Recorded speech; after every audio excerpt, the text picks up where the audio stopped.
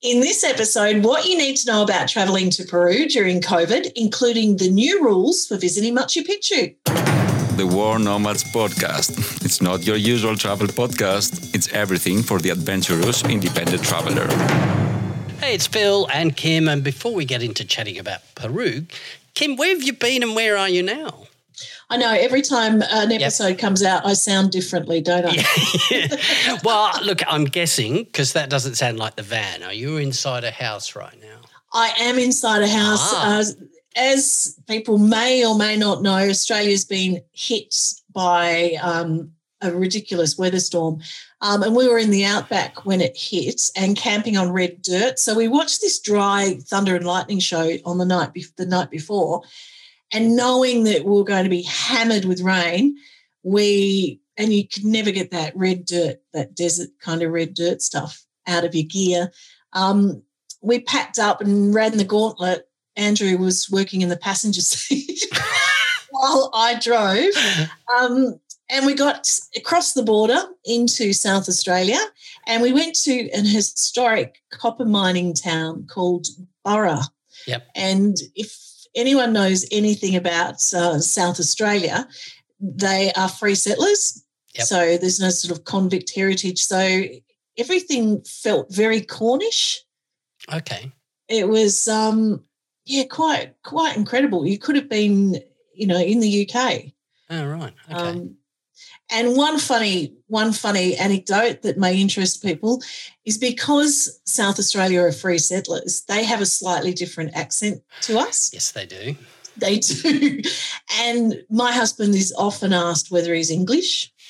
So, no, I'm from Adelaide. And I said, yes, mate, you've got a different sound to the rest of Australia. So he's now back in the state that he grew up in, and he's listening. And he's picking it up. He actually said to a couple, so are you from the UK? And they said, no, we were born from Adelaide. Yeah, 15 Ks down the road. So the weather did affect, and digital nomads will understand that from a working on the road perspective, like we are in a van. The weather can dictates a lot. Even when it's hot, you come out of the van when I've recorded dripping in sweat. Wind affects the microphones. So, we're in a house. You can't really do an online conference call with rain beating down against the sides of the van, I take it. No, although Andrew did do one with Malaysia, and the guy behind us said, I'll tone it down a bit. Oh, have I got to get the beeps ready? Where are all these bloody ants coming from? In the middle of a conference call. No. In the middle of a conference call, yeah. So there are a million pros and there are also as many cons, Phil. In South Australia. Now, I've calculated that I am 810 kilometres or over 8,500 miles from Cusco in Peru. Hang on. How many kilometres? 13,810. Okay, that's not what you said. What did I say? 810.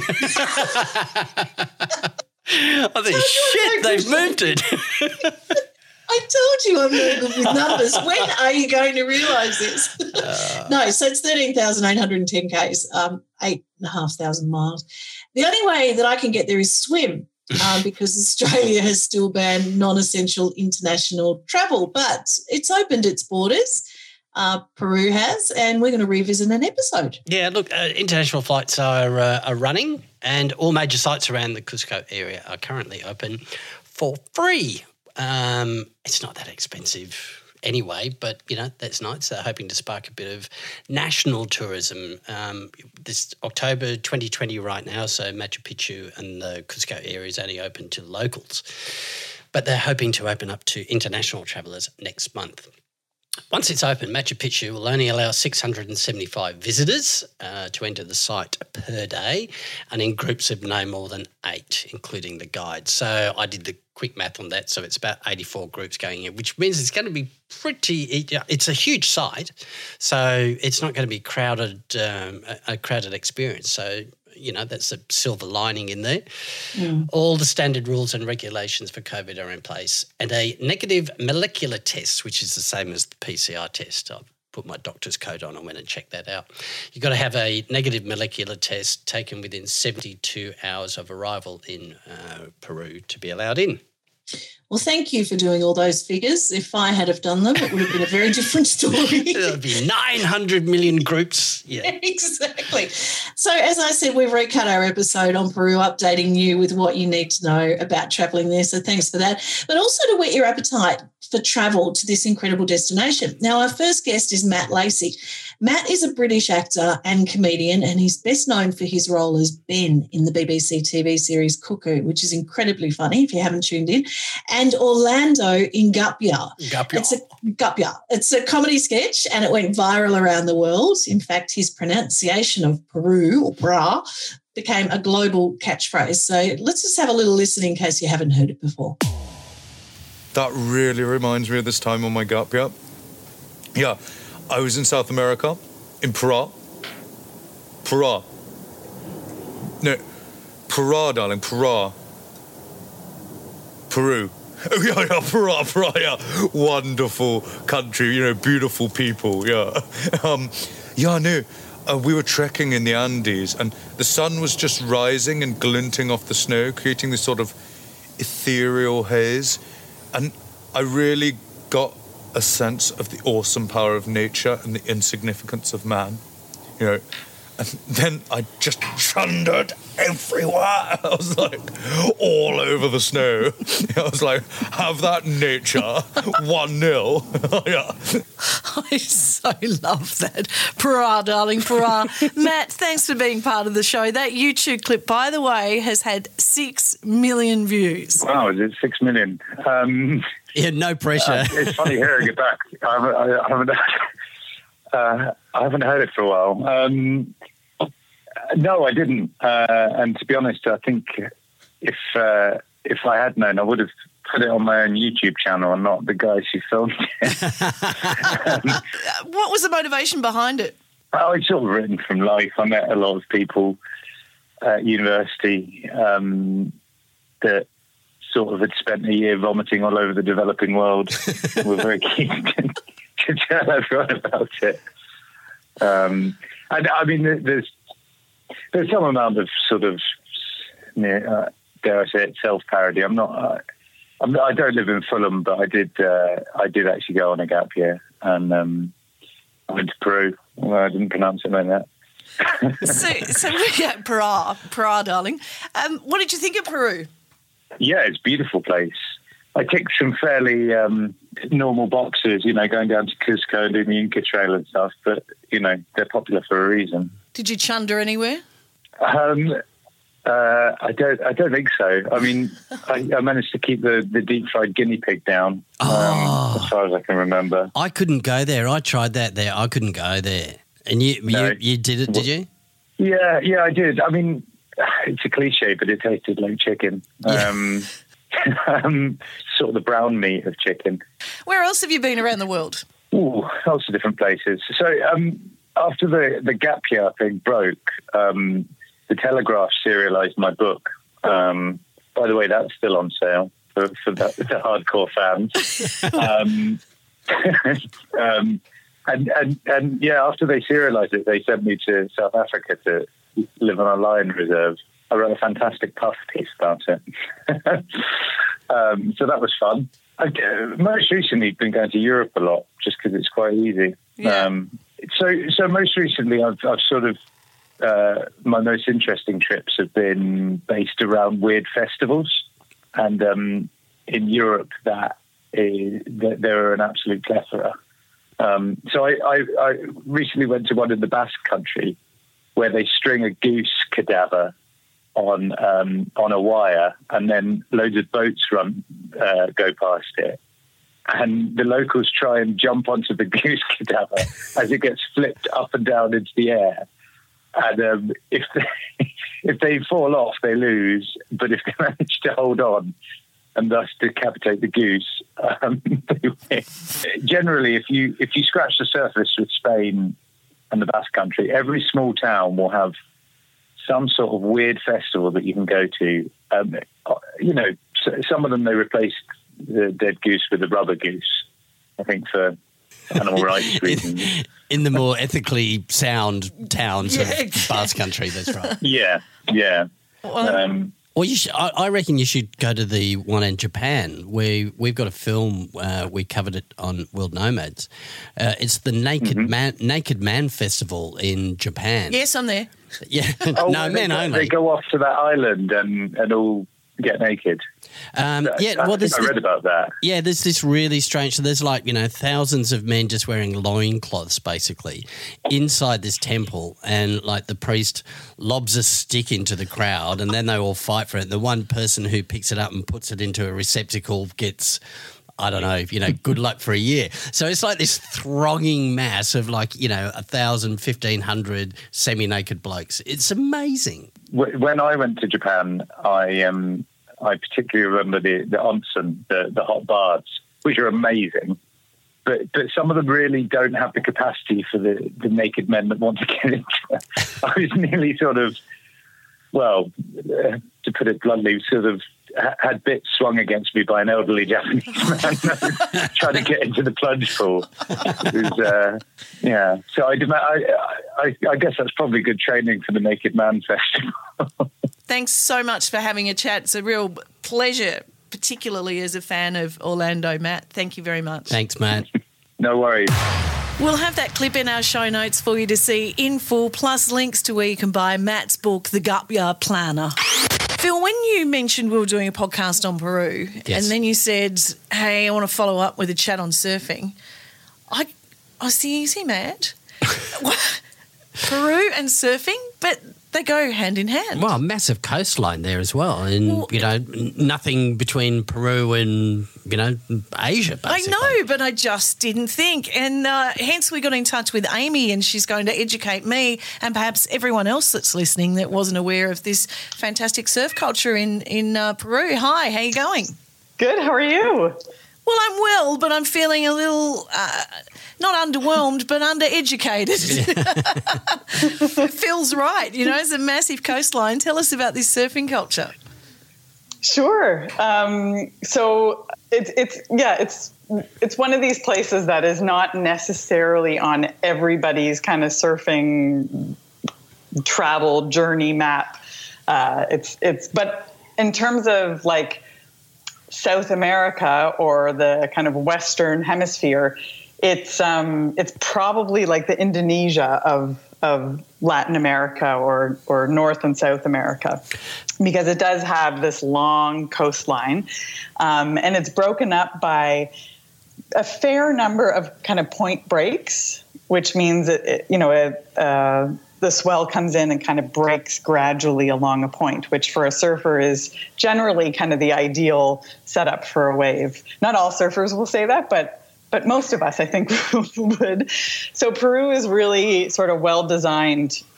Most of Peru gets waves literally every day of the year. It is a very, very rare day when it's flat. So it's pretty special in that sense. And what sort of quality surf we're talking? Are you talking about big waves that you get there, or is it always smaller, or varies? Yeah, great question. It depends. It's usually, I don't want to make it seem like kind of the land of the perfect wave, but it's often just kind of the perfect size. So I'm not sure what you use in Australia, but in Canada, we usually use feet. So it's usually between 3 and 6 feet on most days. And where we are right now, which is Huanchaco, which is just kind of 8 hours north of Lima. So it's sort of in North Peru, but not super north. It generally has a good size swell that's good for almost any level of surfer, from kind of beginner to intermediate. But then if it does get really big, there's other spots that you can go to that kind of hold a bigger swell. Huanchaco became a World Surf Reserve partially because of its history, which again has this kind of culture, which is actually a fishing culture. So they build these big old boards out of what's called tortora reed. So it's just a reed that they cut in the swamp. And then and they use them kind of like a stand-up paddleboard. But it's considered, they've been using them at least 3,500 years. So that's part of this kind of original or this very old ancient history that several civilizations have used that kind of make it very significant around the world as the origin of surfing. So that was part of the reason why it was considered significant enough to become a World Surf Reserve. And it's got a really kind of alive surf culture in the sense that you have this traditional surfing or fishing craft that is considered the first surfboard or original surfboard that you see going in and out of kind of the surf break every day. And then you have, surfers surfing around these kind of very traditional ancient surfing crafts. So it's a pretty special atmosphere. There's nowhere else I've ever been that has this kind of living history along with kind of modern surfing. All right. Amazing. But I've got about a dozen questions to ask you there. I'm just going to backtrack a long way. 3,500-year-old surfboard, the history from there. And what does a Peruvian surfboard, that's the reed thing that you're talking about, is that right? Yep, it's called Caballito de Tortura, which means basically like seahorse of the reed. So the reed is Tortura. Are Peruvians claiming surfing? Is that what you're saying? Yeah, and it's interesting because there's a long, I would say the modern history of surfing has really held on to this idea that modern surfing came from Hawaii, which, don't quote me on this, but in the 80s when the first ISA world champion, Felipe Pomar, who now lives in Hawaii actually, but he's Peruvian, kind of brought an evidence of this to Surfer Magazine and did a big article on it in Surfer Magazine and stirred up the pot about, so where did surfing really originate? And if you have evidence of this civilization using this kind of a board 3,500 years ago, well, it definitely shows it's older than the Hawaiian tradition. We've been coming to and from Peru. We're from Canada for about, 7-8 years now, and surfing lots of different waves up and down the coast. And we really fell in love with this place I mentioned already, Huanchaco, partially because of this kind of long, old surfing tradition, which is still very much alive, but because the wave is really accessible to all levels of surfers. So 2 years ago, we were here, and my partner was working remotely. He has a web design business, and we were just kind of thinking about, what's next in life. And we were thinking about, we would love to take other people who can work remotely to a place like Huanchaco where you can have really great Wi-Fi. You can surf literally every single day of the year. And if it gets too big here, then you can take people to Chicama, which is the longest left in the world. It's about an hour from here. So when it gets really big here, it works really well there in Chicama. So you've got lots of options for waves in the region. And we thought, well, and also the other thing about Huanchaco is you can walk to everything. So we were like, this is the perfect place to kind of just hang out for a month, get your work done, but also every day before you work, go out and surf. And then at lunchtime, you can go out and surf. And then in the evening, you can go out and surf. You can surf with your face off all day, but still you get your work done. So we decided that we would start a business where we basically take people who can work remotely, but want to have kind of a more fulsome surf lifestyle and bring them here. We set them up with everything that they need. So we get them a private apartment rather than kind of a hotel room. We want them to feel like they're really living here. So we get them a private apartment, surf lessons or surf coaching, Spanish lessons, yoga, and then we do either surf tours or other kinds of trips and tours on the weekends. And so we provide that for people either for 2 weeks or for a month. So that they can, or for 2 months or 3 months, so that they can really basically live their dream surfing lifestyle. We'll have links to Unleash Surf plus pics of that 3,500-year surfboard in our show notes. Thanks for that. Phil, the Inca Trail is being overrun and there have to be some worthwhile treks in the area that are an alternative. This guy apparently knows them. Now, I'm hoping that I pronounce your first name correctly. It's Efran? Efraín Valles. We knew we'd get it right. Us Australians are so bad at putting that little twist to make everything sound sexy. Okay, Effie, you can call me Effie, will be easy, but my name is Efraín Valles.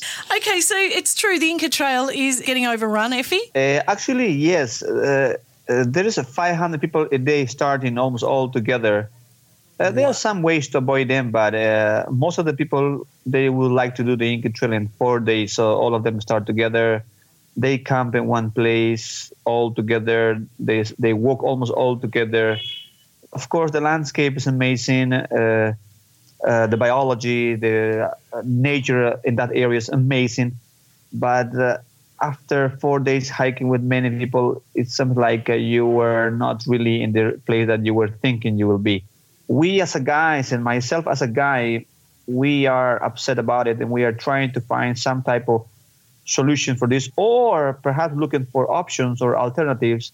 Well, this is what we wanted to talk to you about, because I had heard about Choqquequirao, which is very similar to Machu Picchu and not that far away. Is that right? Choqquequirao is very well known as the sacred sister of Machu Picchu. It was abandoned for quite a long time. The government doesn't really put attention much to that place. But recently, the mayors from the different communities around, they are trying to talk and restore the area with the government, with the help of the government. UNESCO is also helping there. They are trying to build a cable car, but it still is in project. But the hike is amazing. The site is unbelievable place with a lot of terraces, with amazing platforms, houses, temples, waterfalls.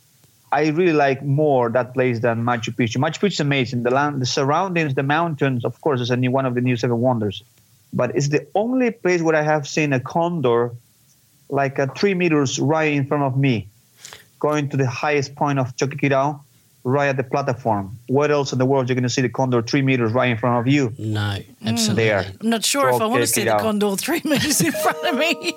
So, Effie, tell us then about some of those other worthwhile treks in the area that ideally have some of those amazing ruins at the end, like Machu Picchu. You can go to Choqquequirao, then you can connect to Vilcabamba through Vitcos. Vilcabamba was the last shelter, the last capital of the Inca Empire. Spanish were here in 1533. Can I just ask you about Choqquequirao again? So he just wanted to say I just wanted to say the word because I think I've got it right. Yeah.